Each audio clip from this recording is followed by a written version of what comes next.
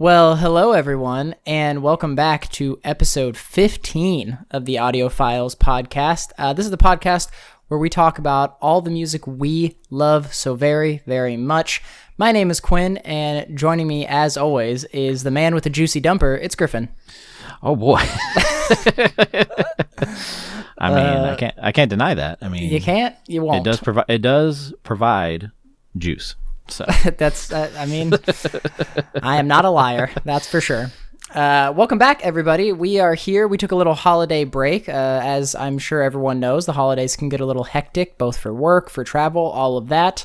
But we are back now, and we're actually here on this lovely December day to wrap up this first season of the Audiophiles. We're going to just go ahead and keep it with the calendar year, and we're going to be talking today about all of our albums of the year. We're going to be talking about albums of the decade, in terms of years of the decade, rather, maybe not one cumulative. But anyway, we're also going to be talking about songs of the year, and we're going to, just kind of wade through what we've been listening to for the past 12 months. I think it's been a good year for music, and obviously this is our first year doing this whole thing, so this is a really good chance for us to sort of reflect back both at the things we've been talking about on the pod and also things that we've been listening to outside of the pod.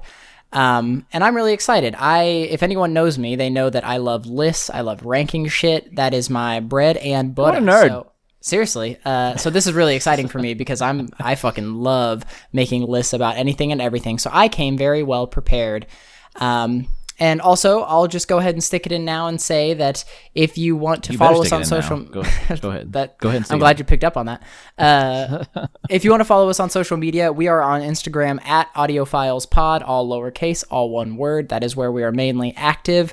And you can also follow along with the songs that we are talking about on our Spotify companion playlist. Just search Audiophiles playlist on Spotify. You will find us. Click follow on there, and you will always be updated with everything that we are talking about. So, with all of that stuff out of the way, I would like to share an exciting little bit of news, which is relating to our little holiday break. And that is, while I went to Ohio to actually stay primarily at my good co-host Griffin's house for the Thanksgiving season.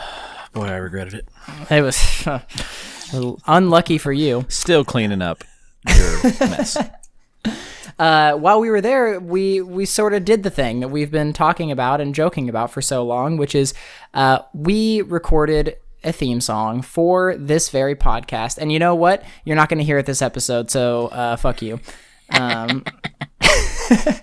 But you will at least know that it is done. It fucking rules. We're very, very excited about it. And when season 2 kicks off, we're going to kick it off with our own actual theme song now. And because we're truly in the spirit of some DIY motherfuckers, we recorded all that shit ourselves.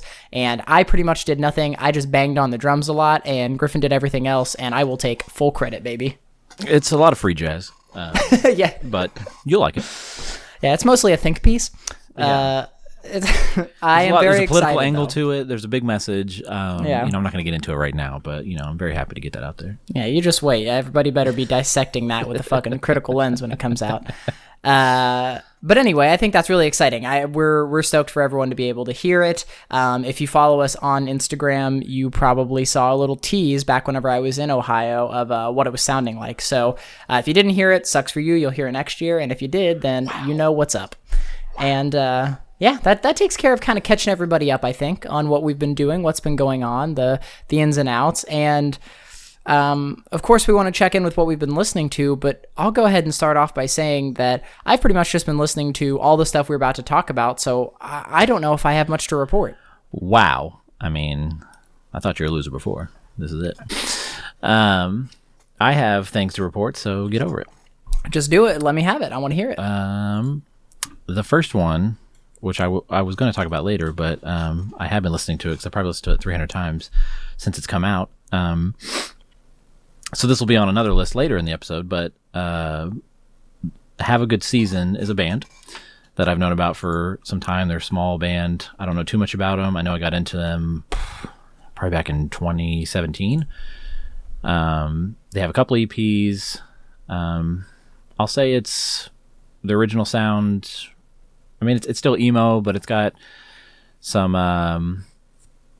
kind of tappy stuff, some kind of mathy stuff. I mean, it's definitely within that vein, but they just put out a new single called Sunflower Yellow, kind of the single for their album they're going to put out next year. And it is not a departure, but it is such a mature song compared to what they were doing before. Because I casually like them. I mean, they have a song called Shel Silverstein.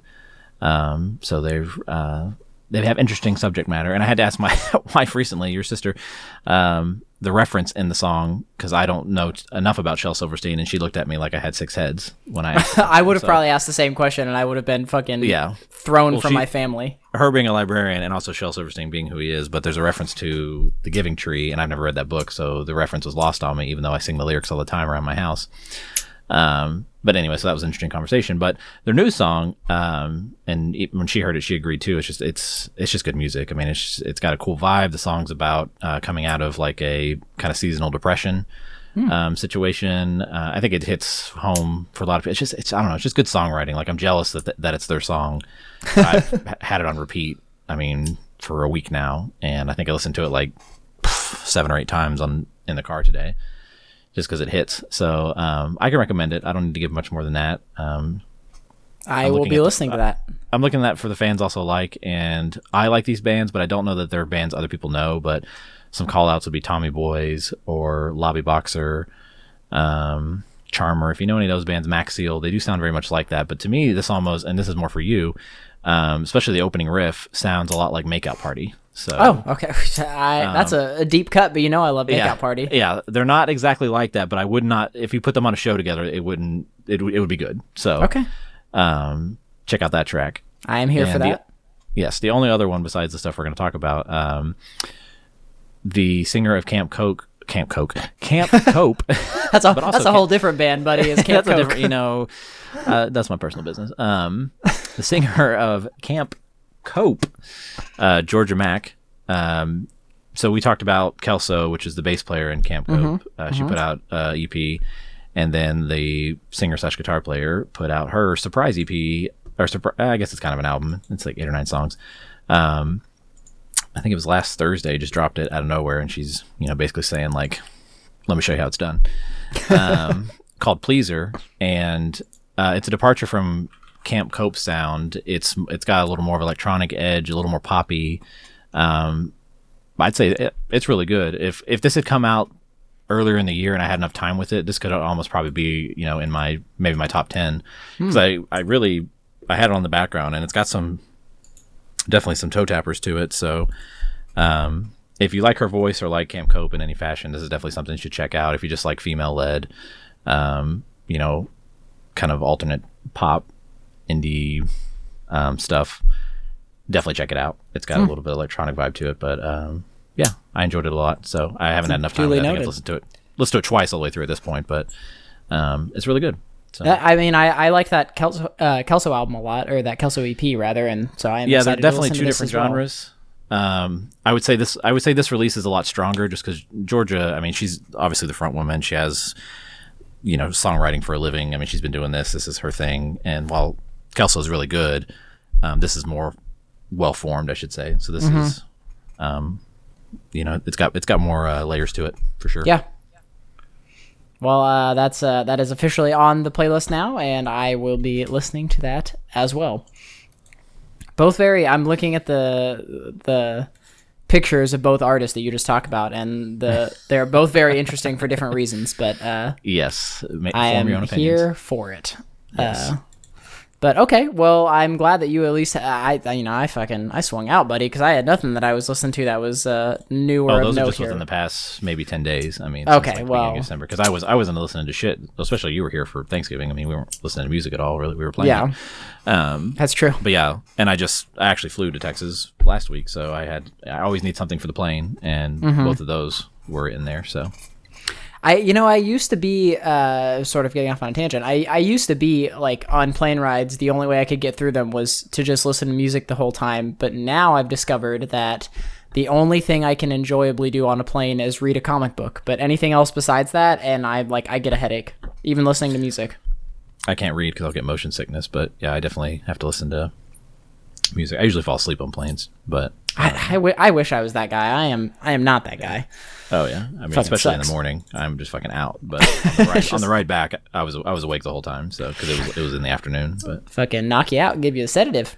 yeah, well, I have to take a Dramamine, so and those are I take the less drowsy formula, and And it still probably makes you real drowsy. it just makes you a little. So I used to take two, and it would make me really delayed the first day of travel. So I stopped doing that, and I've gone down to one because I travel enough now that I'm just used to the feeling. So Yeah. but it definitely gives you a little bit of a delay. Yeah, when you take Dramamine, so. That does You feel not sound enticing to me. But you're just on a little bit of a delay. So That's you just fucking you're a little bit offbeat. so it's easy to fall asleep is the point. That's fair. All right. Well, sorry, I started thinking about plane stuff. Now let's talk. No, let's talk about planes. Let's talk album about planes. Stuff. Yeah, this is the audio plane podcast. This is the Boeing podcast. Yeah, that's what episode 737, baby. Whoop. Anyway, all right. So let's. I want to jump right into talking about albums from the decade that have come out because I think it was very interesting for me to look back at everything that's come out. I mean, I'm looking 2010 to 2018, and then obviously we'll do a separate thing with 2019. But 2010 for me, I was a sophomore in high school. So I mean, going back to albums that came out. I mean, seriously, it's crazy to think about now, but I was still such a young baby boy, and I'm looking back at these albums and thinking about what was really in my ears at that time and what was making an impact, and a lot of it really has obviously set me on the course for a lot of what I listen to now and a lot of the albums that I hold near and dear. And we had discussed sort of before the podcast, and I have a mix of both, but you had said that what you tried to do was go back and pick albums, maybe not that you had discovered in later years, but rather albums that summed up that specific year to you, which I think that's a great way to approach it. I have a little bit of both for various reasons. Some of mine are just albums that I did discover later. Some of them are ones that I was listening to in the moment. So what I'm telling you is I'm all over the place, and Griffin is super organized in that regard. Well, only because I looked at it as if you had asked me to do an album of the year, because I always do one mentally anyway. Yeah. I don't really overshare that stuff social media wise, just because I don't think people really care about my opinion. But well, they do now, baby. You're on a podcast. Well, they do now that I'm doing this. But at the time, I kind of approached it like if I was in that year and making a list, what album would I put on there for that year that kind of summarized the year for me. Yeah. And even next year, I'm going to find stuff that was released in 2019 that I can't put on the list because I haven't heard it. So I was disappointed because I went through. I mean, I use multiple systems. I used Spotify because I've used it for, since it's been in America, 2011. I used Last.fm. I've been scrobbling since 2005. I think. Yeah, that's what I was gonna say. I've lost access to my Last.fm, but that's what I wanted for this. No, I've kept that alive because I go back. I love the data on this. This is, I'm not really a data person, but I love this historical data to see what I was listening to. So it's very helpful for me.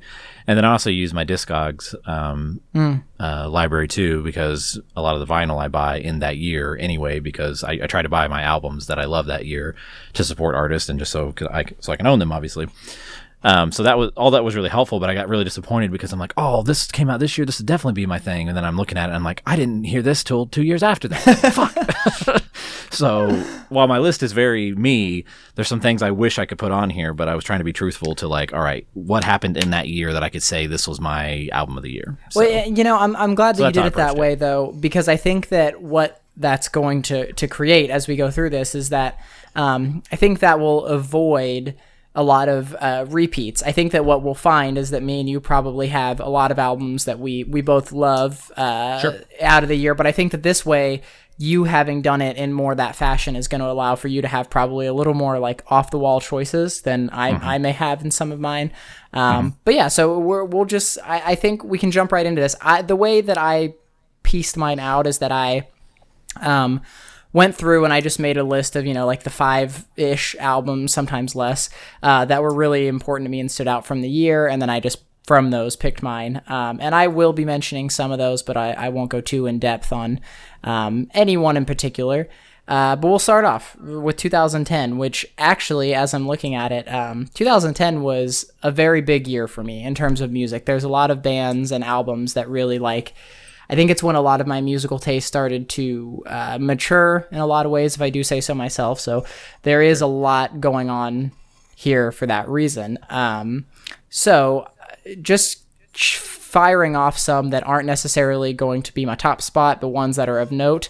Long Live by The Chariot came out in 2010. That was a big one for me. Messy Isn't It by Dangers, which I know one of our listeners, Brian, that we have talked about on this podcast before, he's a big Dangers fan. I saw him last week, and he's still just the fucking he's the guy.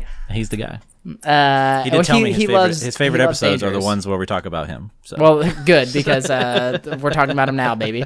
But he loves Dangers, and if you haven't heard that, I always recommend people go listen to it. It is like hardcore fucking tightness from 2010. It's one of my favorite vinyl records because the album art is just a full pull-out poster of that woman with a shotgun up to her. Yeah, it's so good. It's the full art for it. So yeah, that's worth owning the vinyl for that alone. Well, I remember I found that and I was with Matt, and it was the picture on. I think it was both of our cover photos on Facebook for a while. I don't know if you ever saw the picture of me pushing him out of the way to get a record at the record store. Oh yeah, yes. But it was at that record store that I found that Dangers record. Really? I want to say it was like Bloomington, Indiana, or somewhere. It was a really cool store. But at that store where that picture was taken is where I found that, and that'll always be in my brain. But yeah, I remember seeing that, and it was like $12, and I was like, "Oh yes, please." Yeah, that album is great. Yeah. There's also Have You Seen My Prefrontal Cortex by Great Big Pile of Leaves. Yes, that was on my list, but it did not win for 2010. I figured it would be. Yeah, I figured it'd be on yours. And then and then there's only a few more that I'm gonna bring up here, and one of those is Fake History by Let Live. I have talked about Let Live on here a little bit before. I really like that album, and that did a lot for me at the time. And then I had like a two-way tie for 2010 that I eventually had to break, that I was deciding between Option Paralysis by Dillinger Escape Plan and Blue Sky Noise by Circa Survive. And in the end, I gave the nod to Blue Sky Noise. I have always loved that album, and I'm a really big Circa guy, at least more so up until Blue Sky Noise. But that album has always stuck with me as very inspirational in terms of the music that I would want to write and create. It's timeless. I listen to it, multiple times a year, every year since it's come out. So for me, 2010, Blue Sky Noise, Circa Survive. Incorrect. 0 for 1. Yeah, nice try though. Yeah, better luck next year. I shouldn't even have to say this. This is the obvious choice. I mean, well, this is the other thing I'm worried about. I'm worried that I've forgotten so many things, and you're gonna. Well, that too. I am worried about that. I am worried about that, and it's gonna be curious as we get into later years what yours are. But when I started with 2010, I didn't even have to look at anything else. It was a toss up between this or the Great Big Pile of Leaves, but I knew. I mean, it has to be this. I was disappointed that I even had to choose, but I'm curious why you have to know what it is. You have to know. It's probably right there in my brain, and I've just blanked. Bro, the fucking best album that year, Change the Game, fucking Diamond Eyes by Deftones, came out in 2010. Yeah, you know what? I can't not pick that. How can? Yeah, that was the comeback. That was fucking Deftones back on their fucking game. Yeah, doing their fucking bullshit, and this is fucking. That was the album. I mean, that was. Not that, I mean, all their albums are great. I'm a huge fan. It's tattooed on me. I don't have to go into detail. But Diamond Eyes was such a fucking game changer for them as a band, and even that sound, and they just came back fucking swinging. So it can't not be Diamond Eyes. So yeah, that's a very me choice. So I don't expect everybody to pick that, but that is just it had to be Diamond Eyes. But I mean, Diamond Eyes is so fucking good, though. And honestly, I think that the only reason I didn't put it on here is that in my mind, I thought it came out in 2009 for some reason, and I just don't think I ever checked. Boy, I hope it was 2010. I'm 99% sure it did. I trust you far more than me. We will look that up now. Since I have it up. It says 2010 on Spotify, so we're good. Okay, cool. But that is a perfect album. From opening note to last note, I can't not pick that. And while A Great Big Pile of Leaves... Have You Seen My Prefrontal Cortex was a game changer for me. It had to be Diamond Eyes. Yeah. So. And, Diamond Eyes is probably, if I'm honest with myself, probably my favorite Deftones besides White Pony. Yeah, I mean it'd be up there for me for sure. Yeah, It's I can't great. not pick it. So Yeah, yeah. So obviously, as you can tell, 2010 was stacked. I did have another one, but I'm not positive it came out in this year. It may have been 2009, but the other one would have been because I discovered A Great Big Pile of Leaves. I discovered Top Shelf Records in this time frame in 2010, which had so many good releases, but two of them were A Great Big Pile of Leaves and also Rooftops, A Forest of Polarity. Oh yeah, I think Rooftops was in this year because I think that I wavered on putting it on here. But yeah, Forest of Polarity, that album is so good. I just listened to it recently, as a matter of fact. Yeah, so for me, I had to pick Diamond Eyes. But I would say if that had not come out, it would have been a fight between A Great Big Pile of Leaves and Rooftops. Yeah, I mean, 2010 was, I feel like, the time when a lot of that noodly indie shit was like really starting to mature into its own sound. Yeah, third wave as well. emo was coming out. And, that was a good time for that. That was when everyone was sort of getting their footing in those genres. And, Maps and Atlases. Yeah. There's tons of great stuff that year. Yeah. Okay, well then, 2011, the list got considerably. Another obvious one for me, but go ahead. And I think I have two on mine that I think might be yours, and I won't even say them in case they are yours. Essentially, the two that I was deciding between were, and one of these I know you have no context for. I've talked about it on here, but is Conversation Piece by a band called A Lot Like Birds. I brought him up on here before. That's the worst one. It's as I've probably said, it's progressive post-hardcore.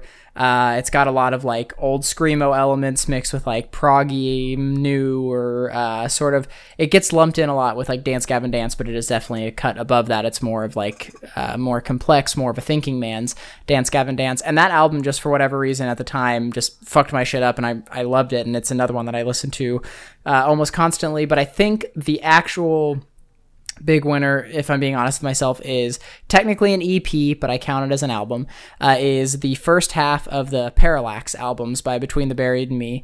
You would.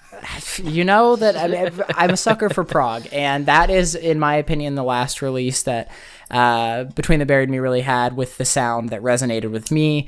And it also was one of the first like complex prog albums that I started to really dissect the drums on, and I like those songs are ingrained in my drum brain forever. It's great. I love it. Go listen to it. But I do, the two others that I had on this list, I'm thinking maybe where your brain goes, so I want to hear. Mine was obvious because this one, another game changer. What's your guess? My guess is one of the two. I think it's either Proper by Into It Over It or Our Color Green. Ding ding ding ding ding ding ding ding ding. I knew it had to be Proper. What? Sorry, what was the other one I didn't hear? Our Color Green by Glassjaw. Oh, I didn't even put that in there. But it's an EP as well. So yeah, but that would have been up there too if I had looked at EPs. I was always looking at albums. Mm-hmm. No, it's Into It Over Proper. There's no denying that is a perfect record. That is, while it is technically pop punk, I don't consider it, but it is just a perfect emo pop punk album. I don't think he's ever going to top it. No, I mean, we all know it's the best fucking drums. That drummer Nick. That's good. As much as I want Evan to redo that, or he's a great artist, it's just there's a whole way about him, and I have many personal things, and I've met him 1,000 times, and blah blah blah. I have a lot of history with him, not personally, but just in the music scene.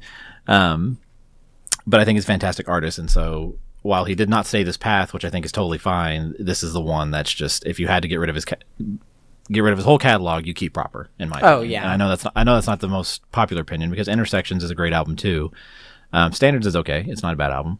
But Proper's where it's at. So I agree with that. That start to finish, that's a perfect album. That's something that I can say I wouldn't change a thing about. It flows perfect. It's great, man. Proper. And I agree that like if you think about albums that were sort of, game changers, if you think about the subsequent years after Proper came out, I feel like there was a fucking huge influx of people essentially trying to make Into It Over It ripoffs, because that album is just fucking great. It was a feat. He recorded that, and I don't remember the time. It was a very short time. I want to say less than 2 weeks. I think it was with Ed Rose, which is a very popular producer, and I think it was one of the last albums Ed Rose did, who was based out of Kansas. And it's just what he created there. it opened up a whole new. I mean, it created so many bands, like you said, kind of a define that genre, if you will. And clearly he jumped right out of that because he was on the tail end of doing that sound anyway, because he had been doing the what was it, the 52 Weeks, all the EPs he had done before that, 12 Towns. Like, this was kind of the culmination of like, all right, I've created that sound, here's the big fucking finish. And then he kind of went on to do more mature sounding things, and I appreciate that, but proper, it's the one. It's, I mean, and as you already said, the drums are the best part. Well, I don't know. They're up there with the best part of the album. It's that, like, it sounds exactly like it should. The fucking, that staccato ass fucking bass drum that he has is so good in that entire album. But it was just the two of them is the point. I mean, it was, Evan did everything besides drums. It is through and through. Yeah. So I figured whenever I put that on here, I was like, that album has got to be on Griffin's as well. Yeah. Why wouldn't it be? Exactly. But Our Color Green, I do have a special place for that one, and I thought it would pop up on yours. But that was when we saw Glassjaw together when they came back. We did. And Our Color Green, the more and more I listen to Glassjaw, I mean, it's still Worship and Tribute is the best, but Our Color Green is like right behind Worship and Tribute. I mean, that's the It's such a good EP. I was just talking about that. While I love Material Control and I love Coloring Book EP, I mean, that, like, Coloring Book is still good. Yeah. I love all of it, but I think that Our Color Green is like the perfect intersection of Worship and Tribute era sound, Glassjaw, and like the them also distancing themselves from it. So I love that EP. But anyway, okay, so moving on to 2012. This section of the list, actually, pretty much 2012 through 2014 was sort of a weird time for me with music. It was whenever I was in college, and I was there was a lot of change happening in my life, and I feel like I definitely gravitated more towards things that were from my past rather than newer stuff. So my lists get a little skimpier around here. 2012, I only had two choices really that came to mind at all. One of them is, for anyone that knows me, I don't like rap, like, at all. I'm not like a rap person. There's a few albums here and there, but this year, you're the big rap guy. In my crew. But I'm a fan of A$AP Rock, not A$AP Rocky. No, not that. Couldn't tell you either one of those people. So, I mean, I feel like it's an artist where if you know, and if you don't, that's fine too. But he had an album come out that year called Skeleton. Very, very good. Special place in my heart. It has a lot to do with my roommate that I still live with now, Grisha. Me and him bonded over that album a lot back then. But the one that stuck with me the most, and I've absolutely listened to front to back, is Afterman Ascension by Coheed and Cambria. Almost put that in there. It's so fucking good. I did not get into that album until after. So that's fair, because I know that one was a little bit later for you, and I remember listening to that when it came out. And we've talked about this. I include those as the same, like, Afterman, like the whole thing. Yes. But, I mean, Afterman does not get enough love, and I love that whole fucking double record. I mean, Afterman is like my go-to Coheed most of the time. I think we've talked about this before privately, that I think that Afterman is, I'm talking like a skosh below Good Apollo for best Coheed album. Oh yeah, it's barely below it. It's tough because it's Good Apollo or Silent Earth 3 or this. I mean, it's like they all juggle around each other, but Afterman gets closer and closer towards the top as time goes on. Yeah, it's fucking great. And they're all great records. I think the only record I do not enjoy by Coheed is No World for Tomorrow. Not because it's bad, it's just like, to me, it's my least favorite. Yeah. So that's fair. But I think that Afterman, just like, it was at a time when I had kind of put Coheed on the back burner, and then they came back right whenever I was like fully in the thrust of my prog phase, and it was like super proggy, highly conceptual, and I was like, nope, this is it. I fucking love it, and that's my shit. And there's a lot of bands like this, and Coheed, even the last Coheed, a lot of those records I listen to, I enjoy, but I just have to put them on the shelf until I'm ready for them. Mm-hmm. So Coheed that's how I am with the latest Coheed as well. I'll be into that in like a year and a half. Yeah, exactly. So that's why I can't put them on the list. But and fuck, Coheed was my artist of the decade on Spotify. Oh, really? So, I didn't know. Yeah. Yeah, it was Coheed. I was shocked. I was like, well, I guess that makes sense because I mean, especially a few years ago, I got really heavy back into Coheed because they're amazing. So I can't take that away from them. But I got into Afterman probably right after this Dissension came out. So like it maybe been like 8 months after Dissension, and I think it's because we saw them live in Columbus. And I finally got to hear those Afterman songs live, and I was like, "Oh shit, these are pretty fucking good." Like, oh, this and that's rips. when it that's when it finally clicked. So it wasn't too long after they'd come out, but it definitely wasn't within the year that they did. So I fucked up, basically. You did. That's but true. the record mine is, it doesn't matter because it would have blown it out of the water anyway. So Okay, hit me. mostly because this defined a lot because I'd been not doing music in bands for a long time. And this record kind of brought that out for me, and I started a band in 2012 and basically forced the guys in that band to listen to this and try to emulate it. It was one of the things that brought us together to do the band, but it had to be You Blew It, Grow Up Dude. Oh, that wouldn't have even crossed my mind. Defining record, and that record sounds like fucking trash. It is the worst recorded fucking record. It still pains me to this day, but the songs are so good it doesn't matter. But it's just a little history that thing was recorded, or that thing was mixed in the back of a van, a touring van, like in motion on headphones, and it sounds like that. Wow. So I don't know why they went that route, because they had a single out, Terry versus Tori, with a music video, and the recording sounded great, and I was like, oh shit. And then it really, like, because they had an EP before this that was okay, but got everybody hyped, and then they put the record out, and it sounded nothing like that recording. It's still the same songs, or same song, but it just, like, the quality had dropped. But the songs were so good it didn't matter. I don't know that it completely holds up all the way to 2019. It does for me from a nostalgia's sake, but at the time, it was that third wave emo stuff that just, it sounded achievable. It was heartfelt. It was fun, and it was something, new at the time, at least for me. Yeah, I remember. It's funny because this album, this is not one that necessarily got me in the same way that it got you, but I mean, I have such distinct memories of the album cover and just like you listening to this, and that's I wore that fucker out. Wouldn't have crossed my mind, but that's a good one. This is why I'm glad we're doing this, because I want to go back and re-listen to that now.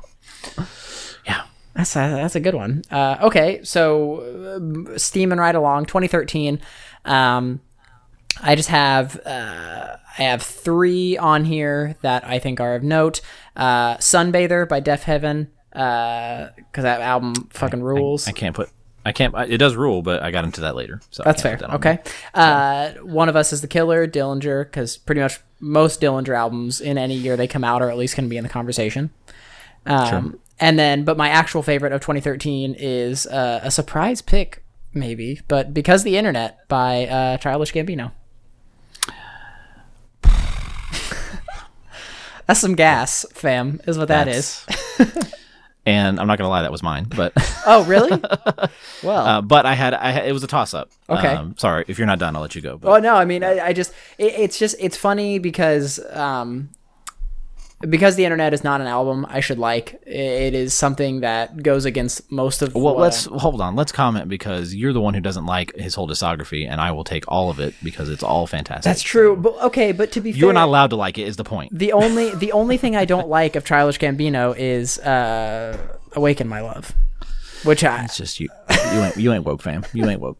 I mean, okay. You're definitely not awake. You're definitely not awake in my love. I know that. But that is true. I think that one day I will get into that album, but I mean, I don't know.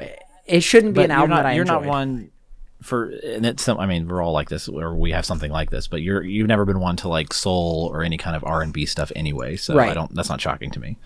Which, on the opposite, I love that stuff. Yeah, exactly. It's not really my background, but this album just the fact that it was conceptual, the fact that it was like so. Oh, it's perfect. It's such a cut above any other. I mean, in my opinion, most other rap and mainstream hip hop that has come out ever. But it's just like it's so well thought out. Well, did you ever read the script or anything that came with it? I've read bits and pieces of it, but I never owned the physical copy. I had friends that owned it and stuff, and so I've seen little bits, and I've like read bits on the internet and shit since then. But that's one of the things I've always wanted to do is one day get, and I've actually this is the two albums that I've always wanted to get physical copies of for that exact reason, is Because the Internet and The Everglow by May, because The Everglow is like an interactive album. I got them both on vinyl, baby. I got what you need. Yeah. So the next time I'm in Ohio, that's what I'm gonna have to do. So yeah, because the internet comes with a huge fucking script in it. So and that's why I love it. It's theatrical. It's well thought out. It's brilliant. It's also like probably some of the most emotional and personal rap that I've ever heard, especially how much he veils it in like metaphor and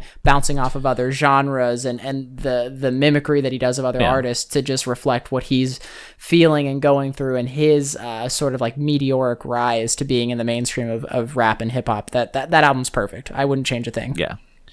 Yeah, no, I mean, his decision to release it in December, was controversial at the time too, but that was the perfect time to release it. Mm-hmm. His reasonings, because everybody, back from college or home, and the feeling you have, and this like album matches that. I mean, it's great, and it's what got me into back into hip hop, at least this style of hip hop. Not that he invented it, but it's just like this genre I prefer more. And into like Kendrick Lamar and everything else. Like I prefer that style stuff that's more story driven, and I guess just has more meaning behind it, I should say, because so much of rap I just don't care for, because it's not for me. Yeah. But I love stuff like this. So yeah, Because the Internet. My other one, which was hard to pick between just because it was just as important, was the second A Great Big Pile of Leaves, You're Always on My Mind. Oh yeah. That one is a fantastic record. Also a fucking great album, start to finish. Yeah, but I think Because the Internet, if Because the Internet had come out earlier in the year, it would have been like, that's the answer. But I just remember Because the Internet came out so late that like it was more of a 2014 thing for me. Yeah, that's fair. I mean, it probably was for me as well. But I listened to it. I mean, I was like day one listening to Because the Internet, so I had to pick it because it came out in 2013. Yeah, but it's before that, it would have been A Great Big Pile of Leaves. Because the Internet is one of those albums that every time I listen to it, I mean, I notice another detail. I mean, it's so layered. I mean, all the videos that came out with it, all the behind the scenes stuff. I mean, it was just that's how I want music to be. I want that, all those different layers and all the different mystery in it. Like that's how music used to be and still can be. But he found a way to do it in this day and age. Now, granted, it was 6 years ago, but it's still something that could be done today. And he's done that with subsequent releases, but that one I don't think he's going to be able to top that. Yeah, I mean that's that is the pinnacle of what I feel like his expression. Yeah. So yeah, 2013. I'm looking at the rest of my list to see if there's any other years that I think that we might overlap on, and I don't think there is. I think that was the one that I thought was probably the biggest chance. Because 2014 for me was it was a very sort of sparse year, I think. And I only had 2 albums that I even really put down to even consider. One was From Parts Unknown, Every Time I Die, because it's sort of also a Dillinger thing where like if Every Time I Die releases an album, it's going to be on my best of at least. But the actual 2014 for me is Pink Lemonade by Closure in Moscow, which I just talked about an episode or 2 ago. I pretty much explained the whole thing then. If you need to get a little refresher, go back, check that episode out. But it's very sort of progressive post-hardcore mixed with like Mars Volta, mixed with some Frank Zappa, and it's all over the place. And it is like my bread and butter for the type of music that I listen to. It's also a concept album. I fucking love concept albums. I've said it a million times.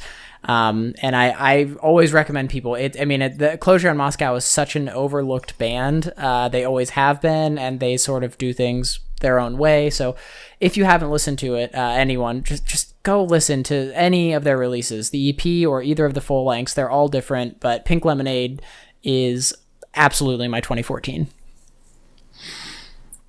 None of those were mine. Yeah. I did. Yeah, I figured both of those would probably not be quite on your final cut list. No. And mine are both obvious. Well, let me pick the one that I wish I could pick because it came out this year, but I didn't get into it. This came out in October. I didn't get into it until February of the following year. But I wish I could pick Betty Who's Take Me When You Go, her first full length, because that was the fucking one for me. But I can't. So in 2014, there are 2 obvious ones. And I know the one I need to pick, but it's hard. But I'll start with the one that I'm not going to pick, which would be Pianos Become the Teeth, Keep You. Yeah, God, that almost got on my list because I fucking love that album. That was another. I mean, a lot of mine are game changers for me. Like these are albums that I remember the ones I'm picking are ones that I remember feeling a certain way, and that feeling stuck with me, and that's how I like music to move me. So it's like when you say the Dillinger ones or the Every Time I Die ones, like while I like those, I didn't get the feeling. Yeah. And so it's like, it's not because they're bad. I still listen to them. I would say they're great and put them in my list somewhere. But it's like, what's the one that like made me stop what I was doing? And I remember when they released the single for Keep You, which would have been Repine. And just, I remember like texting Matt or whatever and being like, fam, like, what? Because it was such a departure from what they were doing before. They were more screamo, and they're still great, but they weren't a band that I was like, yeah, they're coming out with a new album. It's like, oh, I'll check it out after it comes out. This really did it. And since then, and their live show, I mean, like, it's a very important record to me. So it's up there, but I think the one I have to pick, because it's one that and even based on my plays, because they came out right around the same time, it'd have to be Tiger's Jaw Charmer. For me. I forgot how much you liked that album. I remember that. I fucking love that album. And it's, besides one song, there's one song that the drummer sings on that they should have never fucking let him do. It's awful. And he's not even in the band anymore. But, I'd never liked Tiger's Jaw before that. And I still don't really, because I don't like how the singer sounded. It was awful. But once Charmer came out, they figured out their sound, and they've since done that. Their second record, or the record after this, Spin, one of my favorite records too. It didn't make it on the list because of the next 2017, because other albums came out. But it has to be. If you look at my Last FM, it's like, you like Tiger's Jaw Charmer. It's the only album you listen to. And I'm like, oh shit, okay. But it was definitely right. It was neck and neck with Keep You. It's just, I feel like Tiger's Jaw, I don't know, like, that was such a surprise for me, because I did not like that band at all. And it was another thing where they released a single and I was like, oh shit, they've changed how they sound, and it's more my speed. And I think that record has influenced me as a musician more than probably Pianos Become the Teeth did, because while we did use that as influence for like Vidal and some other bands, like, I think me personally, Tiger's Jaw, that record, like, changed more of my style. So yeah, I can see that. When I think of those two, they both bring you to mind, but that specific Tiger's Jaw album makes me think more. It's such a good album. I don't know if anybody really likes it as much as I do, but it's such a good album. I mean, I feel like they probably do. I mean, Tiger's Jaw that's a big ass band. I mean, comparatively to a lot of now, these. But I mean, like, I don't know if that's everybody's favorite, because I remember it was kind of lukewarm for.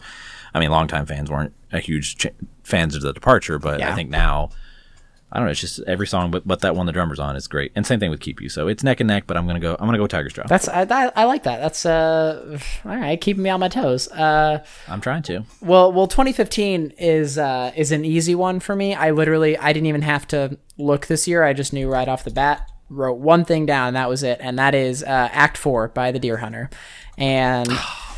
I am the biggest fucking Deer Hunter fan, and I've definitely touched on this a bit on the pod, and I won't go too much into it, but essentially, as you know, I love concepts, I love concept bands, and I think that musicianship wise, there are very few bands in the genres that I frequent that have anything close to what Casey Crescenzo does for the Deer Hunter. I mean, that man is obviously.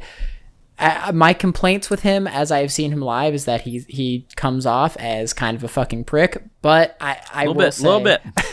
yeah. I mean, you have seen him on at least one of those occasions with me. But I've seen him other times, and he rubs me the wrong way on that level. But in terms of just the music and the story, it is fucking incredible. And Act 4, I actually kind of attribute to. That was whenever I came out of me being like my weird college years and me being like, okay, it's time for me to really like get fully back into where I want to be with music and new releases and things. And that album is great. He had taken, I think, around 5 to 6 years off from his story concepts for the band.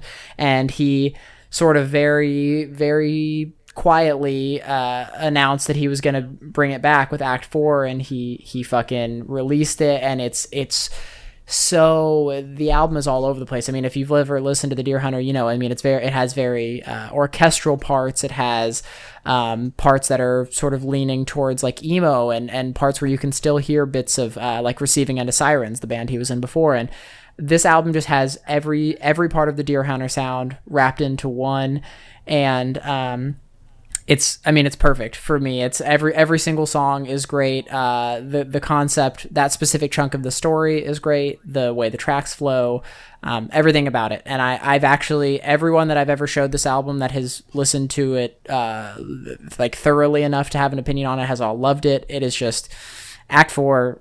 That's the one. That's it. What I'm really saying is that's another wrong answer. Get into the Deer Hunter.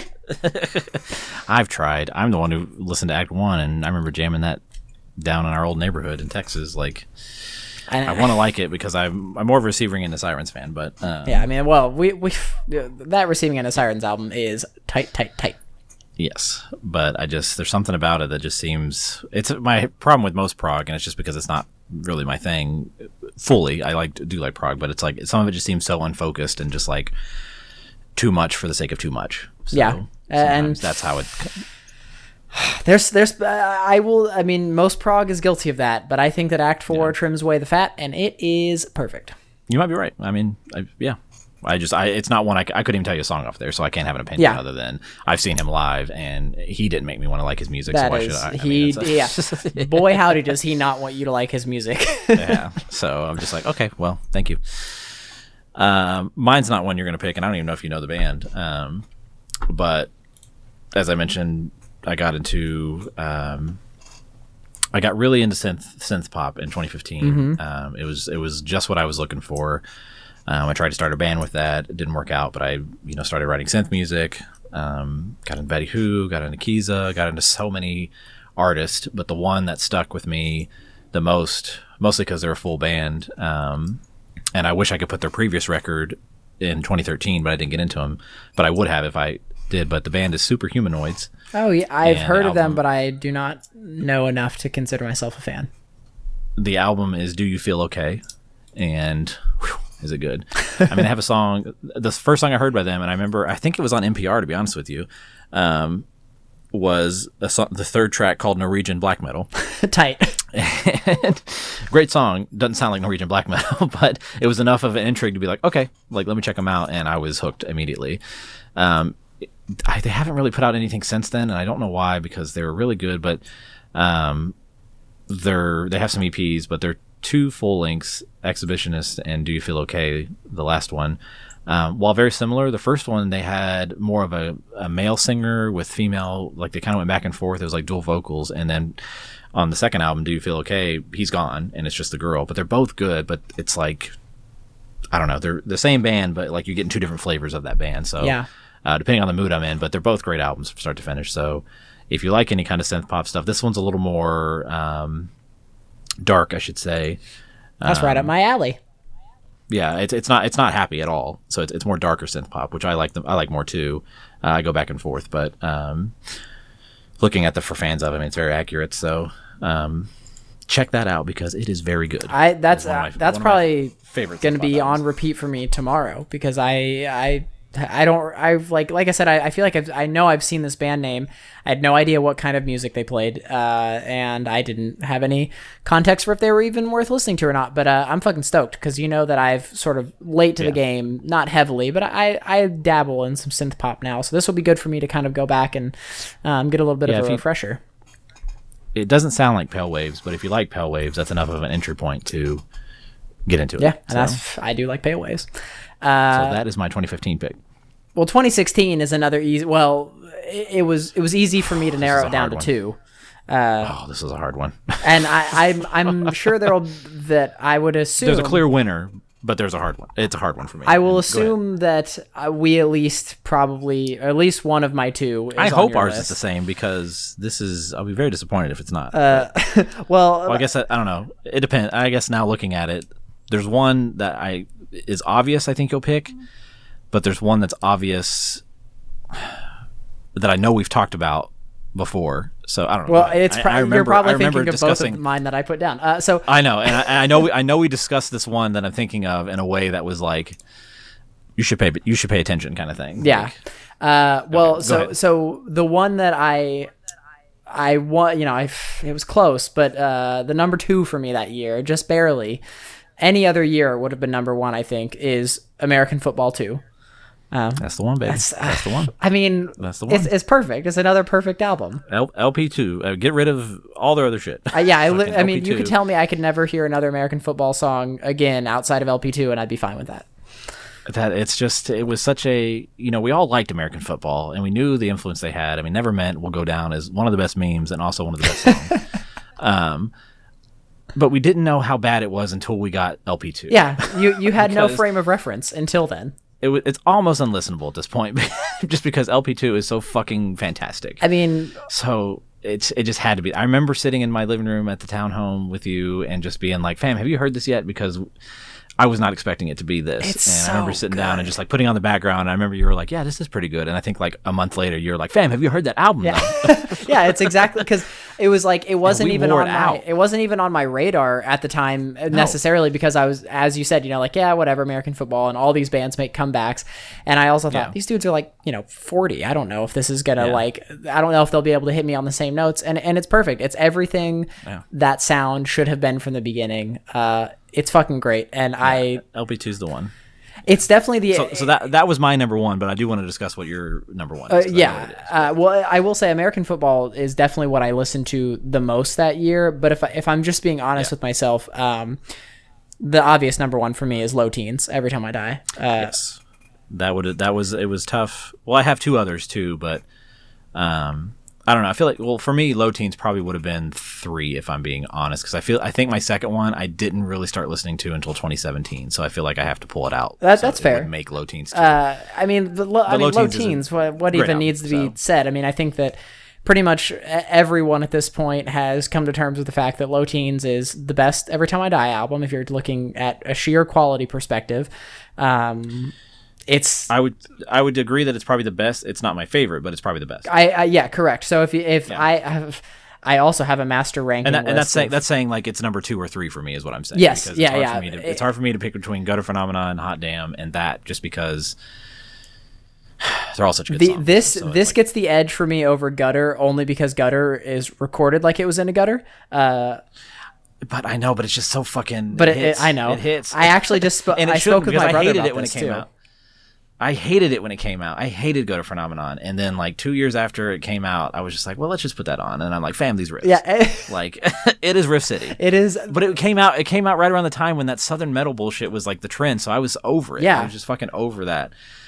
And it just, I don't know, it took a minute for it to really hit. Maybe it took for Big Dirty to come out for me to be like, well, Go to Phenomenon. Yeah, but you're right. It's fucking Riff City. But I think that Low Teens gets the nod. But Low Teens is just... Yeah, it's the best songwriting they've ever done. And the fact that like it was such a, as like, them being my favorite band, and for them to put out that album that late in their career, and me just realize like, because that solidified, I think, for them, like, okay, we can do this as long as we want to because we can still write the best music of our lives, and like that's all I need from my favorite bands. Even the teasers they're doing now at 40, they're fucking Riff City. Yeah, I know. So, we both have them tattooed on our bodies, so like we can't not love them, but it's just...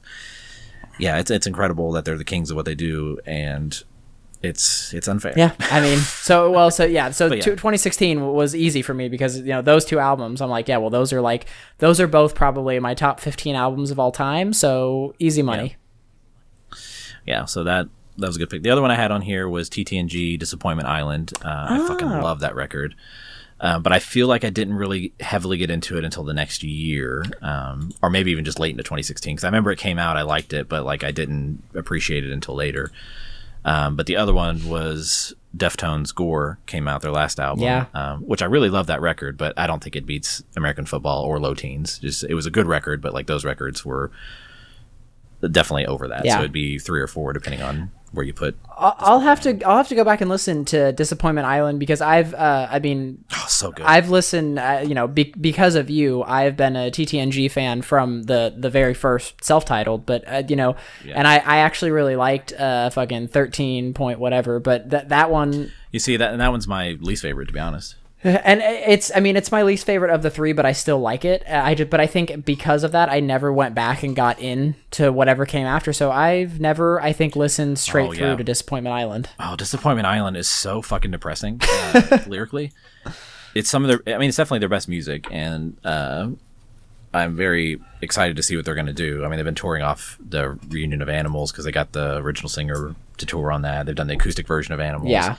So they really been beating that one into the ground. But Disappointment Island, I think, is their best work. It's the best riffs, the best songwriting, best drums. I mean, lyrically, vocally, like there's songs on there that just make you just fucking, well, okay, I'm sorry. Like, it's just fucking, like, but it's all said through his, like, British vocals that are just don't sound depressing, but if you actually analyze the lyrics, it's just like, well, fuck, man. Yeah. So I love that album. I'm gonna go back and listen. I got to into it a little later. Yeah. Please do. And honestly, just even anytime I bring up like TTNG, I mean, I will say that when I think of songs that define huge like swaths of my life, 26 is Dancier Than 4 is probably like one of the most iconic songs that I've ever heard ever. But we all know what it really is, though. Come on. What? Come on. What the real TTNG song is. What, I don't know. What is yours? Because that's mine. What the fucking? No, it's it's all out of order, so I can't remember the name of the song anymore. Is it Chinchilla? Oh yeah, that's true. Chinchilla is probably that. Hold on, off Animals. That's probably the one. Let me turn this down. I want to see if this is the right one because the original track order had Chinchilla first. But yeah. It's Chinchilla. It is Chinchilla. Chinchilla. The original track order for Animals had Chinchilla first. The whole everything was in a different order, and I don't know. I can't remember what that is. I need to go back to my iTunes to find it. I don't know if because it leaked differently, but once it started going to streaming stuff years later, like the Pig became the first track, which is a good track. But no, Chinchilla is how you open an album. That fucking drum, fucking beat. That's true. Actually, 26 is Dancing the 4 is great, but like it's. Chinchilla. It's Chinchilla, baby. The other song from that I always think of though is "I'll Take the Minute Snake" on 13 point whatever, because that song just has that part where he like completely sounds like he dropped his hi-hat while he was playing it, and it's so fucking sick. Yeah, it's but now I'm looking at Disappointment Island and just god, there's no I in time. Well, fine. Whatever. Whenever. I'll listen to it. Jeez. Ooh, Consoling Ghost. Oh. Come on.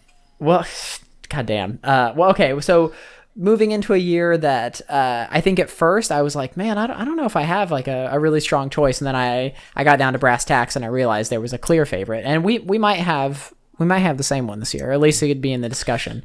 I don't know. Ones that didn't quite make the cut. We're looking at Material Control, Glassjaw. We're looking at that was my honorable mention for sure. Yeah, because I mean it's great. It's once again Glassjaw. It came out in December. Exactly, it came out at the end of the year, and Glassjaw is always going to be in the conversation. Two Parts Viper. I've talked about that album many times. I fucking love that album, but it's not enough to take the crown. The other one that's worth mentioning is Science Fiction by Brand New, came out that year. And while it is not... Oh, it did. That's a good record. I forgot about that record. Yeah, it's not my favorite Brand New, but it's probably... It's up there, though. I really like Science Fiction, but it didn't have the staying power that some of the other stuff did, so I couldn't say it was my number one. But if we're looking at like I said, Devil and God.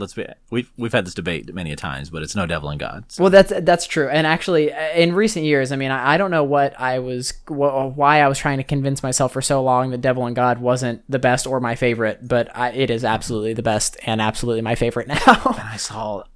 So briefly, I used to hate it too because I was a big Deja guy because that's when that came out. I was in the time frame. I saw him live play that. It was another thing that was like, oh shit, this band, wow.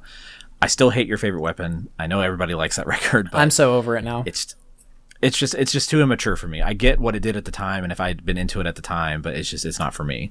I appreciate it, but not for me. Deja was great, and it took me years to get into Devil and God because I got into Daisy before I got into Devil and God, and when it finally clicked, and it probably was around the 2010, 2011 time frame, right after Daisy came out, it fucked me up. I mean, that record and the second I Cities Burn. Why can't I think of what it's called? Come Now Sleep. Yeah, Come Now Sleep. Those are the two records I listened to the most when writing the last History's History EP. Yeah. Because I listened to that for a month, spent 2 weeks, wrote that EP and recorded it. Those two records were what I was really into. So when somebody debates that like Devil and God is not the one, I'm like, fam, it is the one. I mean, it is. That album is. I think that if I'm looking back, and not that this is a can of worms that I need to open, but if I'm looking back at albums from like 2000 to 2010 that are probably, if you're looking at overall quality, like not just your favorites, what is the actual best? I mean, Devil and God's got to be up there. That album is absolutely timeless. So good. And me and Morgan got to see it live. I'm so jealous of that. I can't believe I fucking missed that. It was so good. Granted, I was like a football field away from them, but it was still so fucking good. Well, I mean, now they're canceled. Now they're canceled, but it's true. Well, and I think that's why a lot of people probably forgot that science fiction came out the year. But so that wasn't quite enough to crack the top spot. No. But the easy victory for me once I started thinking about it was After Laughter, Paramore. That fucking album is. Oh, that. I did not write that down, but it was a great album. Bro, that's I mean that is besides fucking Brand New Eyes, that's my favorite Paramore. After Laughter is so good. Yeah, Brand New Eyes is my favorite Paramore. That is not up for debate. Yeah, that's true. You can't. I mean, they're not going to touch that because that's just straight facts, baby. That's just straight facts. Yeah, I mean, that's like the sound that I want out of them, and it's they always refer to it as their fucking angstiest album, and it is. It's so aggressive. It's heavy. It's great. But After Laughter is. I love that start to finish. That was a great. You're right, and I did wear that one out. I almost put. I tried not to repeat bands so much when I was doing this because I would have put Betty Who, The Valley on this, but even then it would have been the most listened to or the most impactful to me. It was Movement's Feel Something. Really? Fucking yes, that record still to this day. I didn't realize how much of an impact it had on me till probably a year later because I didn't realize how much I'd listened to it, but just Movements is always a band. When their EP came out, I was such a huge fan. This came out, it was such a growth. I'm excited to see them. They're young. They have such a good energy to them. They're only a 4-piece. They're all great at what they're doing. Yeah. Each individual person, like they're on the fast track to, be huge. And that was just such a good record. And at the time and in retrospect, I mean, it's just.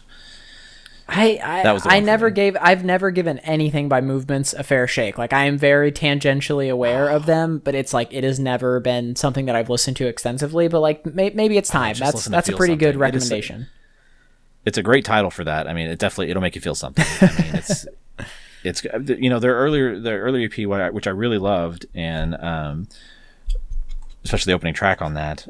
It was more of the hardcore style of talking. There's some screaming and a little bit of like the scream singing, but he did like the talking portions. That all got kind of cut up and it's gone. And Feel Something is like a straight, just great rock kind of post-hardcore record. I love that. They did it right, and I'm very excited for the new one. That would be in my anticipated ones for next year. But if you never listened to it, try it now and see what you think, because it is a fantastic record. I think me and your brother even had this conversation too. He likes it. Yeah, and I know that he definitely loves them as well. And I guess, like I said, it's just they've always been a band that I'm aware of. I've like had no reason not to like them. I've just never dived into it. But that is the other thing I will be listening to this week. I'm gonna fucking blare that. That's exciting. I need to go back. I need to go back to After Laughter though, because I forgot all about that was that year, because I did wear that one out too. And you know what? I actually that album, in addition to being one that me and my girlfriend Brianna we love and can listen to together for days on end, it also specifically makes me think because of one of my favorite fucking memories is when it came out, we played it on the way to Pittsburgh to go see Coheed play Good Apollo. When me and you and Grisha... I did make you guys listen to that. Yeah, Grisha was asleep in the back seat, and me and you just listened to Paramore the whole way to Pittsburgh, and I always associate it with that now, and like that was such a good time. I love that trip. I love that concert. That was... So After Laughter is fucking money. Well, you're fucking welcome. Yeah. Yeah, it's all about you. I wish I had thought of it. I mean, it wouldn't have beaten out Movements for me, just as far as staying power goes. But you're right. It would be probably my number 2 for sure. Yeah, I mean that album fucking rips. Yeah. So now we get into 2018, and you know what? If I'm honest, I feel like 2018 was stacked. 2018. It was, and I broke it down to 2. I didn't even write the other ones down. I'm like, all right, there were 2 albums that happened in 2018 that are still to this day and changed it. These are the memories I'm trying to go back to of like what was that year. Yeah. And I could write down probably 10 or 15 albums, but I wrote down 2. There's a clear winner. But the one the other one I really want to pick too. I had 4 that I wrote down because that was, again, like you said, being conservative, because there was about 1 trillion. And actually, if anyone follows me on my personal Instagram, I have a post. I that I made for, it was actually sort of the start of my idea for doing this whole podcast, was I made a list of my favorite albums from 2018 because it was such a good year for it. But the 4 that I narrowed it down to, I'll start with the 2 that didn't quite get into they're right there. One of them is Time and Space by Turnstile. I wasn't a big Turnstile guy, but Time and Space is fucking great from start to finish, and I love skateboarding, and that album is fucking heavily steeped in skate culture as well as hardcore culture. It would be on it. It would be on a Tony Hawk. Yeah, absolutely. And then I saw them that year. They opened as part of their Time and Space, tour, and they opened for Every Time I Die, and I saw them and Every Time I Die at a show together at Paper Tiger in San Antonio, and their performance was, unlike most other bands I've ever seen in person or on video for that matter. So Time and Space is great. Another one that I was really into during the year, but I think I have since sort of pumped the brakes on a little, but I love it, is Empty Black by the band Greyhaven. It's essentially Every Time I Die mixed with Norma Jean, mixed with a little bit of its own Louisville, Kentucky flair. Very, very, very good album. I don't think that band will ever take off the way that they should, but that album is great start to finish. And then if we get down to the 2, which I would assume these have got to be 2 that you are looking at as well, is Arbiter by Hope's Fall, and then my favorite is You Won't Get What You Want by Daughters. One of those is in mine. Well, okay, Arbiter had to be in it for you. Well done. It had to be. No, but let's talk about Daughters before we talk about that. That's true. Daughters was not in my list of the 2. There's a different one, but I do that Daughters record. I will say, I love it. It was one it's not one that I kept replaying. Yeah. Not because I didn't want to. It's just something came before. Yeah. It, so that's fair. I think that fantastic record for me with Daughters. That was. I feel like that was a shift again. It's an album that I will look back on for years now to think of in terms of being like. It pushed me to finally give in to really exploring a lot of areas, like nooks and crannies of music that I had just been sort of apprehensive to get into before. A lot of noise stuff. And Daughters is the best example of so many different genres and styles and things coming into one. But I think that when I look at probably anything on this list, even things coming from 2019, when I look at an album that I have to look at from a pure objective standpoint of like, what is the best quality album that came out in this time? For me, it's You Won't Get What You Want, because I think that it's special. It very rarely do bands get a chance to make an album like that. And to be honest, now that I'm thinking about it, 2010 was also self-titled Daughters, if we're going back to the beginning of the decade, which is also great. But You Won't Get What You Want is just, it's perfect. And also knowing what it has done both for them and also a lot of these artists that they are now champions of, which we'll touch back on that again once we get to 2019 stuff, actually. But it's great. And I know so many people that would have never, ever, ever even thought about listening to not only just Daughters, but anything even remotely in this frame of music. And they are fans of You Won't Get What You Want. And it found a way to resonate with so many people, including myself. Did you see them last night too? No, I didn't, because I've been feeling a bit. Yeah, I've been feeling a bit under the weather. I was supposed to go, and at the last minute, I couldn't do it. I was not at 100%. And Grisha, fuck him, bitch. Grisha had bought tickets, and I told him he had never been to. Grisha's my roommate, if I haven't mentioned on the pod before. But he had decided that he was still going to go, and he had never been to a show by himself in his entire life, we realized. And I was like, you know what, this will be a great one for you to go experience by yourself. So I missed them, but I did see them. I saw them earlier in the year anyways. And Daughters is definitely another band that's in like probably my top 10, maybe my top 5 bands of all time. And that album is just, that's it. It is of such a high quality that I think the bar has been raised for all bands going forward. No, it's a great record. I agree. It'll be hard to top. But that's okay. So now I need to know. I knew Arbiter. So is by that your number? Fall. Is that your number one? That's my number one. Daughters, Daughters is my number one. I mean, this is let's look at 2010. It's Deftones, and 2018. It's Hopes Fall. Like these are my fucking bands. It's true. So It had to be. I mean, we've already talked about it in I think our very first episode. This record, Arbiter, it is the perfect fucking record. Perfect Hopes Fall record. It hits all the right notes. They came back fucking swinging. They did it the way they wanted to do it. It is Hopes Fall. So if I'm going to tell somebody to listen to Hopes Fall for the first time, I'd probably steer them towards this because it is just the perfect Hopes Fall record. Absolutely. While Satellite Years, I love all the records. You know, they all have a different meaning, but this is just, you know, the mashup of everything they've done.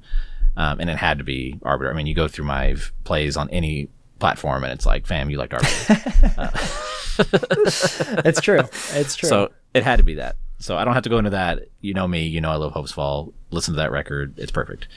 Another one I've talked about before, and this is a close second. They're just two different genres, but Pine Grove Skylight. Yeah. Great fucking record. Fantastic record. That's a band. I mean, they're doing it right. It's a band that me and my wife are now traveling to other cities to see. I mean, there are fish at this point, is what we determined. Like they're just so good. They're so good live. Like it's such good music, and it's anybody can enjoy it, and it's just genuine. I think is my reason I really like it. So if you like any kind of folksy, emo-ish, you know, singer-songwriter stuff, I mean, Pine Grove is where it's at, and they're on the huge fucking climb right now. Yeah, they are. They're on a big one, and I'm going to talk about it in the next segment, but I'm very excited for their new one. It is, I mean, as soon as that went up, it was like I could not click the pre-order button fast enough. So if Hopes Fall hadn't come out, it'd be Pine. Well, I mean, and I think that goes to show. I mean, for anyone that knows you and knows how much you love both Hopes Fall and Arbiter specifically, I mean, for Pine Grove to even come close to that shows that that's a great fucking album. It's perfect. I mean, it's in a different way than Arbiter. I mean, Arbiter is what I was waiting for, so it had to be Arbiter. I mean, I've been waiting years for Arbiter. Yeah. Like that's, I needed, if Hopes Fall never does another record, I needed that closure on that band to be like, all right, we're still the Kings, and they did. And yeah, so, they. Pine Grove's just a great new artist that I'm so excited to see. You know, they're going to hit that next level. Yeah. So yeah, totally. All right. Well, okay. So that takes us through a decade of time, and I think that. I mean, it kind of, I like that yours did start with Deftones and end with Hopes Fall, because I think that is very indicative of it had you. to. Yeah. But it's, I mean, it's, you know, like I said, for me, this was a decade full of transformative shit. And I feel like this year is, while maybe not, there's not as, I feel like looking back at all the albums that I listened to this year, there's maybe not as many that will rank on the all-time list as high as other years. This is also probably the year that I've had, I think, the most sort of discerning palette in terms of what I was listening to and how how it stuck with me and how I was sort of breaking it down. So this was really good to go into 2019 sort of with that in mind. And I think what we're going to do is we're going to do our top 10 from the year. And I will let you go ahead and kick it off. You can go 10 through 1 and hit me. Feel free to talk about them as much or as little as you like. I want to guess, or I mean, I'm going to wait. You can write down yours. You can guess what mine is and keep it to yourself, but I want to guess what yours is. For album of the year? Yeah. Yeah. Okay. That's yeah. I think that's true. I've got mine in my mind what I think yours is. So I think you'll probably know what mine is, but we'll see. Yeah. Well, hold on. I had to pull up the list. So I I did all this. I just wrote it out on my iPad, like all the albums that I came out this year, ones we talked about, ones we hadn't, just ones I know that like I've listened to repeatedly. So I got to about 20 of them and had to narrow that down. Yeah, that was pretty much what I did as well. And this shouldn't be surprising for me if you know me, but it was hard. The 10th one is the one I debated on, and I think I'm going to land on. And this is what I think your number 1 is, but my number 10 is Knock Loose. Okay. A Different Shade of Blue. Don't tell me anything, but I felt like that would be your number 1. But that is my number 10. My number 9 is Tiny Moving Parts, Breathe. My number 8 is Cloudkicker, Unending. Okay. My number 7 is Korn, The Nothing. Great record. Don't forget, still a great record. Still a great record. My number 6 is He Is Legend, White Bat. Okay. My number 5 is Copeland, Blushing. Okay, I did not expect that to record. be as high as that is. Oh God, it's such a It good is a record. good album. I mean, side note, for a band to come as far as they have and sound like this now, ooh, good That's job. true. Good for them. Good job. My number 4 is, and I'll take a side note because I don't really ever talk about her except for this episode. But Betty Who's album, Betty. She's independent now. This is her first album by without her label. She's written her own songs since the beginning, and her transformation. One, she's one of the best live performers I've ever seen. I've seen her 3 times now. It's such a blast to see her and see how far she's come and how she's doing this all on her own. And just, I mean, she's huge in her way. And I mean, she's on such an up climb, and I hope it stays at that trajectory. But like her first album was very 80s, the second one was very 90s, and this one was very 2000s pop. So it's interesting to see her take all these sounds and kind of make them her own. So I'm curious to see what her next thing would be. One of these days, I think I'm going to really, I respect the fuck out of Betty Who, and I have nothing against her. I've just, once again, never fully listened to it. One of these days, I'm gonna fucking get into that shit. Once you do, I mean, once it hits, it's there. I mean, even Matt, he came to a show with me too. I mean, once it hits, Betty's where it's at. And follow her on social media. She's just a fun person. She's down to earth, tall fucking drink of water, Australian. But yeah, so I had to put her on the list, and it's a great album. It's not my favorite by her, but it's a great album. It's worthy of a slot on this list. So that's 4. And really 1 through 3 were really easy for me to pick. So number 3 is Dark Spring, More Than Suffering. We talked about that, I think, when Matt was on. I'm surprised. I didn't think it would be that high, but okay. I wore that record out. It's just what I wanted. They're local, or to Cleveland, I should say. But it just, after thinking about it, it was like, yeah, I mean, that's the one. And granted, I didn't do EPs on this. So some other things could have been on here if we thought about it. But the next one is, and I talked about recently, but it's just, it's great music. That Somos record, Prison on a Hill. Wow. Like it's my number 2. You were playing that whenever I was in Ohio. You had that on in the car, and it was great. It was fucking great. It had to be my number 2 just because it hits, as far as music goes. And number 1, if you know what it is now, because I haven't said it yet, you have to know what it is. I believe so. But it's the Early November, Lilac. I've always been a huge Ace Enders fan. We've already talked about this, so go back to the episode we talked about Lilac. But just this is classic Griffin. This is perfect. This is me. This is everything I wanted him to come back and do, especially Early November wise or any of his other projects. Like, this is the culmination. It's a perfect record, start to finish. The more I listen to it, the more I like it. The more I hear things he's done as a producer that are just so interesting, and it's cool that it was him. So it's just. Yeah, it had to be early November for me. So here's what I'll say. In my mind, I narrowed it down between 3 choices that were all in your top 10, but 2 of them were lower than I thought. And I guess that you had some other shit come out of left field that I didn't think of. But I thought it was either going to be Early November, Korn, or He Is Legend. I thought it'd be one of those 3. Well, you're not wrong. So let me read off the ones that weren't on the top 10, just so as a. I put Slipknot in there. It would not be anywhere. It'd probably be 20 if I had it, since I have a list of other 10 here. Just because I think it's not an awful record, but it's listenable. Bon Iver, I put Norma Jean, Car Bomb. One record I haven't talked about, but my wife really likes, J-Som. I don't know how to say the title, so she's going to yell at me, but Anako, I think. Great record. And she's going to hate me for that. But, I put down Pool Kids, Music to Practice Safe Sex To. And As Cities Burn, Scream Through the Walls, and the last one was Full of Hell, Weeping Choir. Okay. So you notice my list is not heavy music, and even my decade was like not a lot of heavy music. That's one of I was talking about this the other day.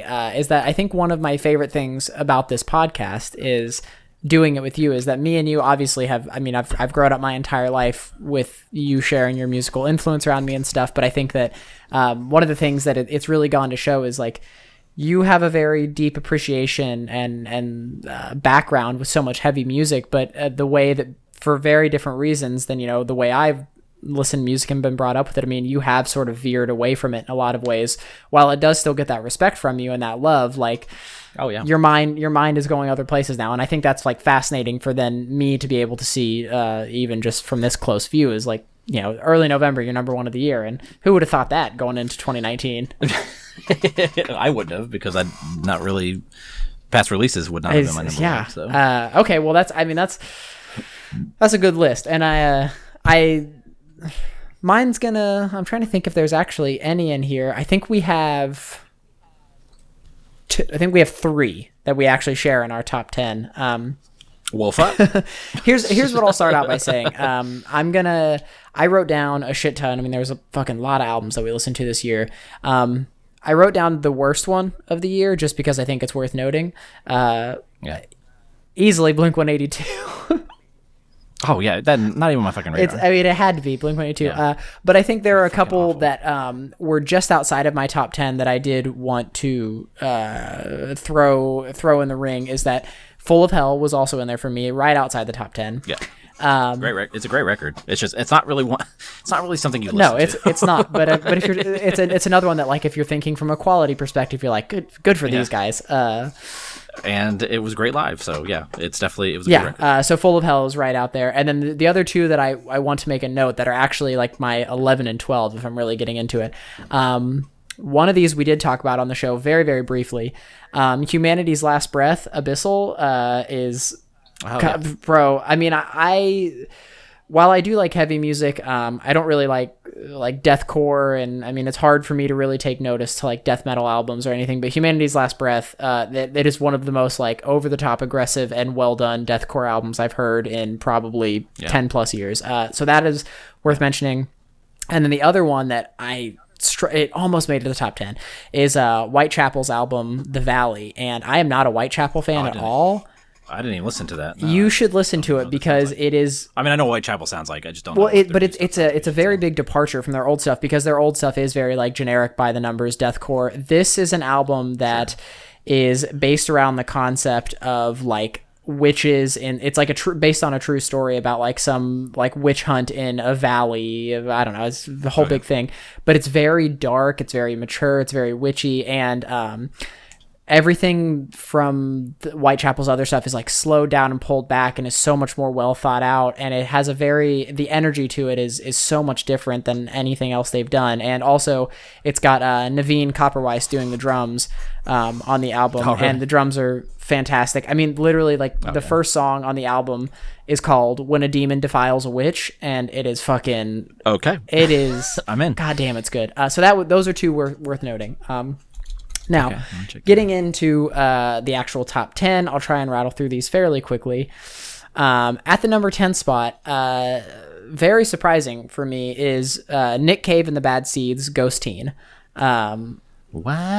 And I've only recently, I mean, I've always listened to various popular Nick Cave songs, and honestly, a lot of it is like the resurgence of Daughters, again, has made me go back and listen to more Nick Cave a little more closely. He's old as fuck now, and this album is essentially it's like goth folk about an old man essentially coming to terms with the fact that he's going to die soon, and it is very depressing. It's very dark, but it's also just like hauntingly beautiful. I'm not a folk person for the most part, and a lot of those old folk singers I'm just not a big fan of, but Nick Cave works for me, and this album, for someone as old as he is, it's beautiful. It's very, very good. Okay. Number 9 is I'm sorry that I feel bad that it's this low now, but number 9 is Early November, Lilac. But I mean, as you said, it's a fucking great album. I never expected to like it at all, and it's great. I've still am listening to that album. Number 8 is something that I mentioned in one of our first episodes very, very briefly, is a band called Mannequin Pussy. And the album is called Patience. It's essentially, it's a female-led sort of like modern power punky type thing, but it is very, very good. It's very, very well done. Absolutely worth listening to. Number 7 is Counterparts, Nothing Left to Love. Just talked about them a couple episodes ago. That album hits it for me. And then number 6, which I'm very surprised at, is actually Bring Me the Horizon, Ammo. And I never even listened to it. It's fucking tight. Okay. And I have this theory that, I mean, and I don't, this is another thing for another day, but like, there is something that Bring Me the Horizon does that and I can't put my finger on it, but they're doing something differently than any other band I've ever heard. And part of it is because of the genre shift they've had. I mean, if anyone doesn't know by this point, and I would be surprised, but I mean, their first album is literally the most generic, stupid fucking deathcore. And this album, you know, however many, this is like 6 albums later, is like, I mean, you couldn't tell. It's got like saxophone solos in it and shit. I mean, it's like completely different.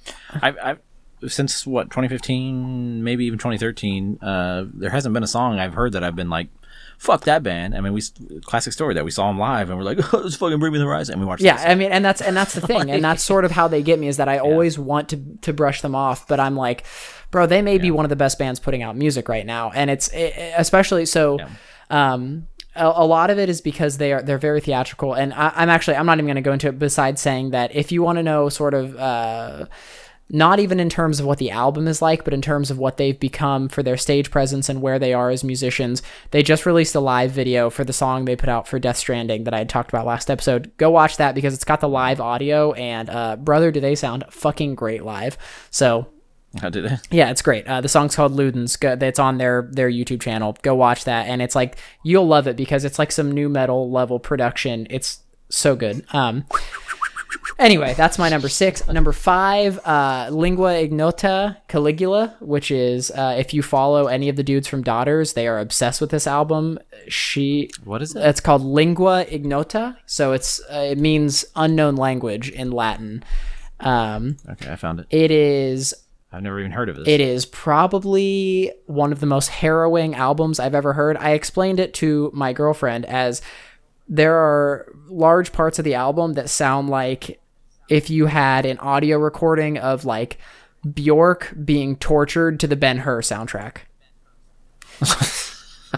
So, you know, I love Bjork, but that's hard to get my mind around. Okay, I will listen. But I literally listened to it for the first time that I listened to it all the way through. I listened to it with headphones in on like a rainy day, and it was like it's the most emotional shit I've maybe ever heard. It's so intense, and I don't even have words to describe it. So go listen to it. Caligula, Lingua Ignota. It's very good. It's very dark. It's very scary. It's emotional, so strap in. Number 4 is As Cities Burn, Scream Through the Walls. Not much needs to be said about that. It's great. Number 3 is He Is Legend, White Bat. Love that more than I ever thought I would. It's fucking great. Yeah. And then number 2, this is the one that I think is the biggest sort of one that you wouldn't have seen coming. Number 2 for me is Black Midi, and the album's called Schlagenheim. And I had talked about this very, very briefly, I think in maybe the first or second episode, but they essentially are like Maps and Atlases mixed with Frank Zappa, and it is some of the best music. Oh, I remember this. Yeah, it's some of the most original music I've heard in years. These dudes are young as shit, and they are so talented that it hurts my mind, and I'm very jealous that anyone could be this talented at that age. Go listen to it and make your own opinions, because I can't even really do it justice to describe it. But it is amazing, start to finish, and I will be listening to that for years and years to come. And then number 1, you already guessed it, baby. You knew what it was. It's fucking Knocked Loose, Different Shade of Blue. It's funny that our ones, or yours, I mean, it wasn't 10, it was 9, but still. But they're in the top 10, but they're just the different end of the top 10. But, I mean, it was always going to be Knocked Loose for me. That album... I mean, I've said all that I need to probably say about it, but I think that when I look back at 2019 and think about that album specifically, I mean, that will go down in the genre of hardcore as like a game changer for years and years to come. I mean, people will be referencing that as hardcore scholars for a long, long time, and it is fucking good. That's it. Yeah, it's not very good.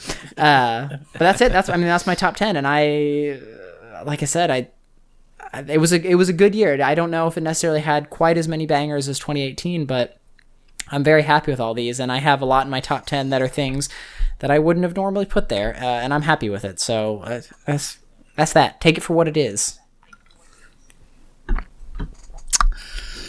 I don't like it.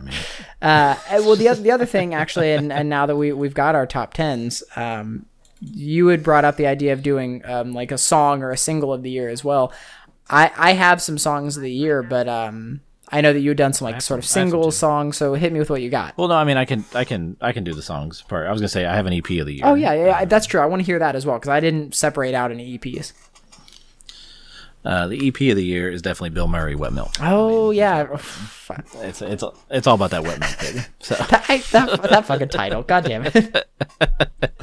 have you heard the new track? No, I haven't.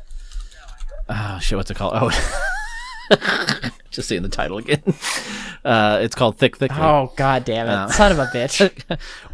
Yep, you know he's gonna do it to you. So if you know Attack, you know Stick Stickly. This is Thick Thickly. That's fucking hilarious.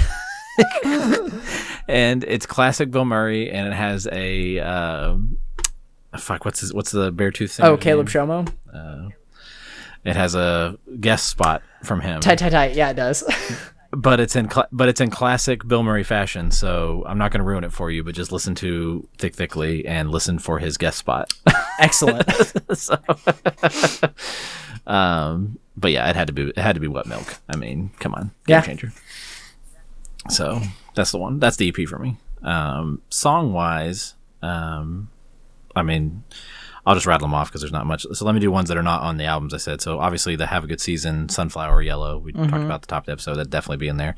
The new Pine Grove, or one of the new Pine Grove singles, Moments. It is the perfect Pine Grove song. It's the first single they released for the new album. Second one's good too, but Moments is where it's at for me. So check that out. Very excited for that. If I do off my top list, I will say Perfect Sphere off Early November, Lilac, opening track, great opening track. One of the best openers. The one. And I would say off the Somos record, Absent and Lost, 6th track. It's got great synth production, great just all the way through, peaks and valleys, love it. This album was almost on here, but Better Off's Reap What You Sow. Yeah. The title track, Reap What You Sow, I love that. That is a great song. That almost was my number one, but my number one song of the year had to do it to him. I mean, they call me White Bat. And God damn it. That. So, boy howdy, is that a good fucking song. If White Bat is not the song of your year, White Bat is the song of the year, and you fucking know it is. So it's so that's all I have to say about good. that. God, son of a bitch. So. Okay, well that's so I didn't do any EPs or singles because I am a chump. Except, I mean, there were some good EPs that I can shout out. Specifically, I know right off the top of my head, the band Nova Charisma. I talked about them on one of our episodes as well. That was a good EP that came out. Song wise, I just made my top 4.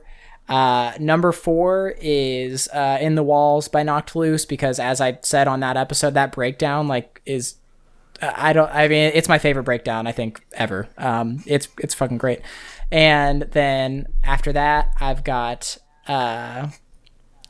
my He Is Legend song. It's not White Bat, it's Eye Teeth. Eye Teeth is my favorite song off that album, but White Bat is like a close second.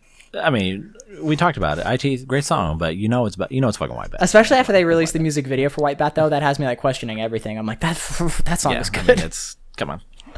I mean, Morgan fucking loves that song. That's how. Listening back to that album, I mean, it's like He Is Legend had no right to make that album that good. I mean, nobody asked for it. I mean, why would you do that to us? And then number 2 is actually off of the band that I talked about, Black Midi. It's a song called, it's spelled out BM BM BM, but it's because the whole song is a bass line that's just boom boom boom, and it's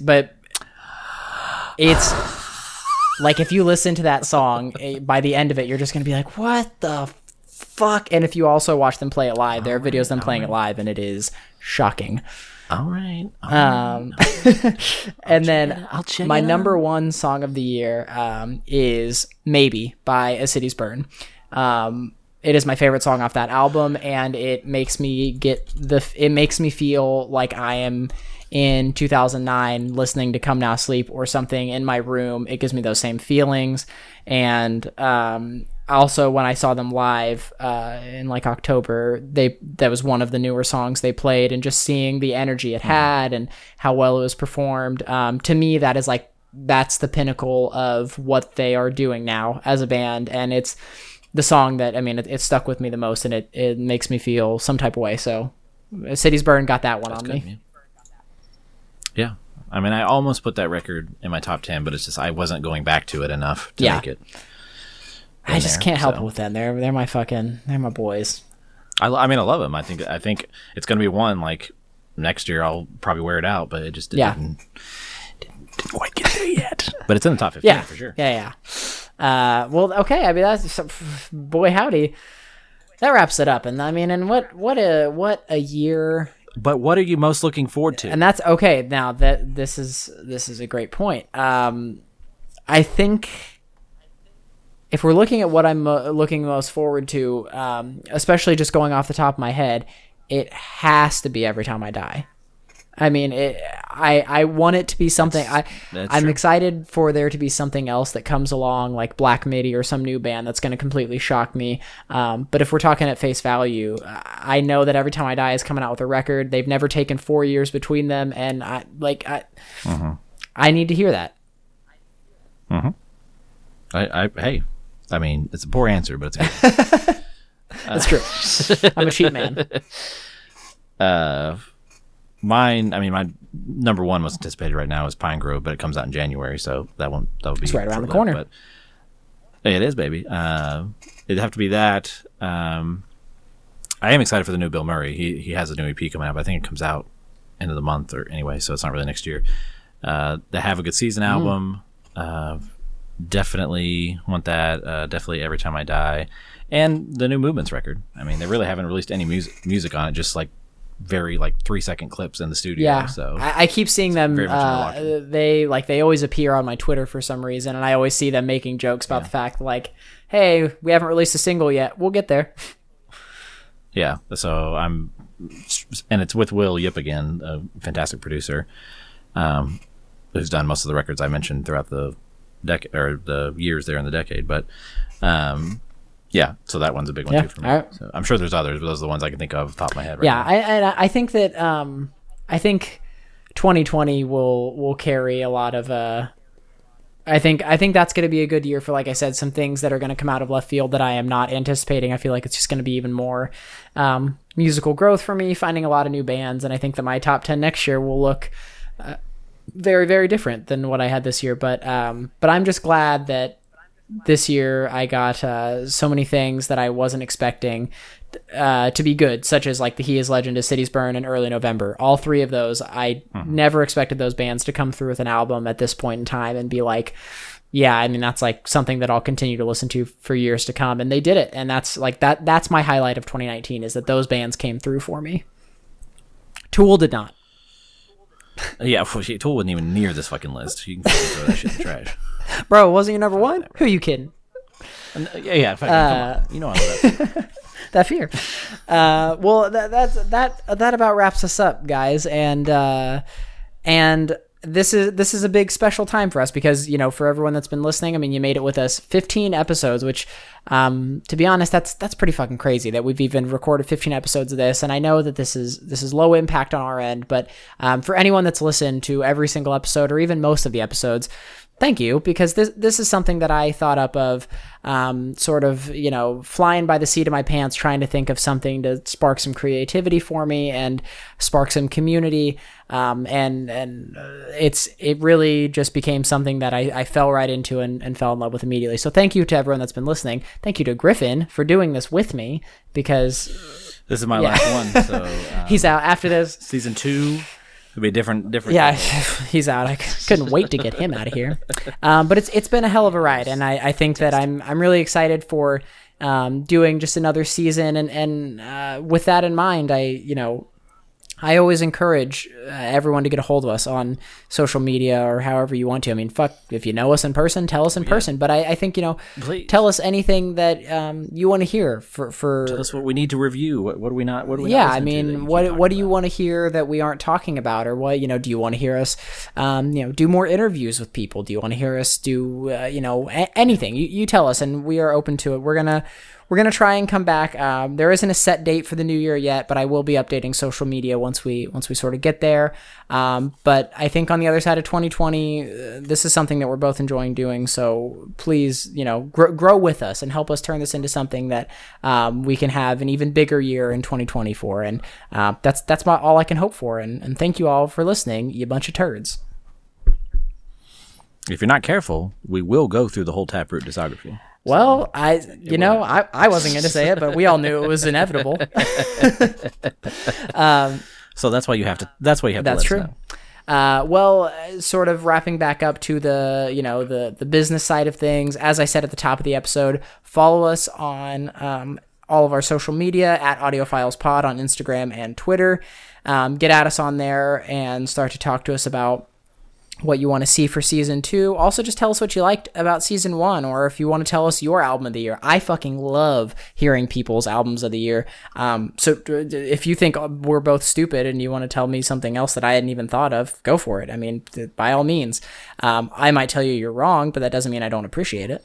I'll say you're already wrong. Yeah, I know you're wrong, but yeah, go ahead. And yeah, you're digging your own grave. But get at us on there, and I'm going to make a giant update to the playlist after this episode because we got a lot of stuff to add. So that will be current with everything we've been talking about, and that's it, man. That's everything.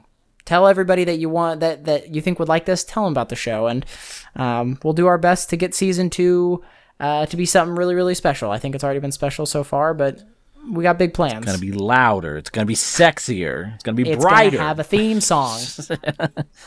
It's just going to be everything you need. That's right. It's going to be huge. It's going to be huge. I shouldn't even fucking imitate him. Anyways, guys, on that horrifying note, I think I'm going to go ahead and end it here. Thank you all for listening. We appreciate all of you, and we will see you in 2020, baby. Goodbye.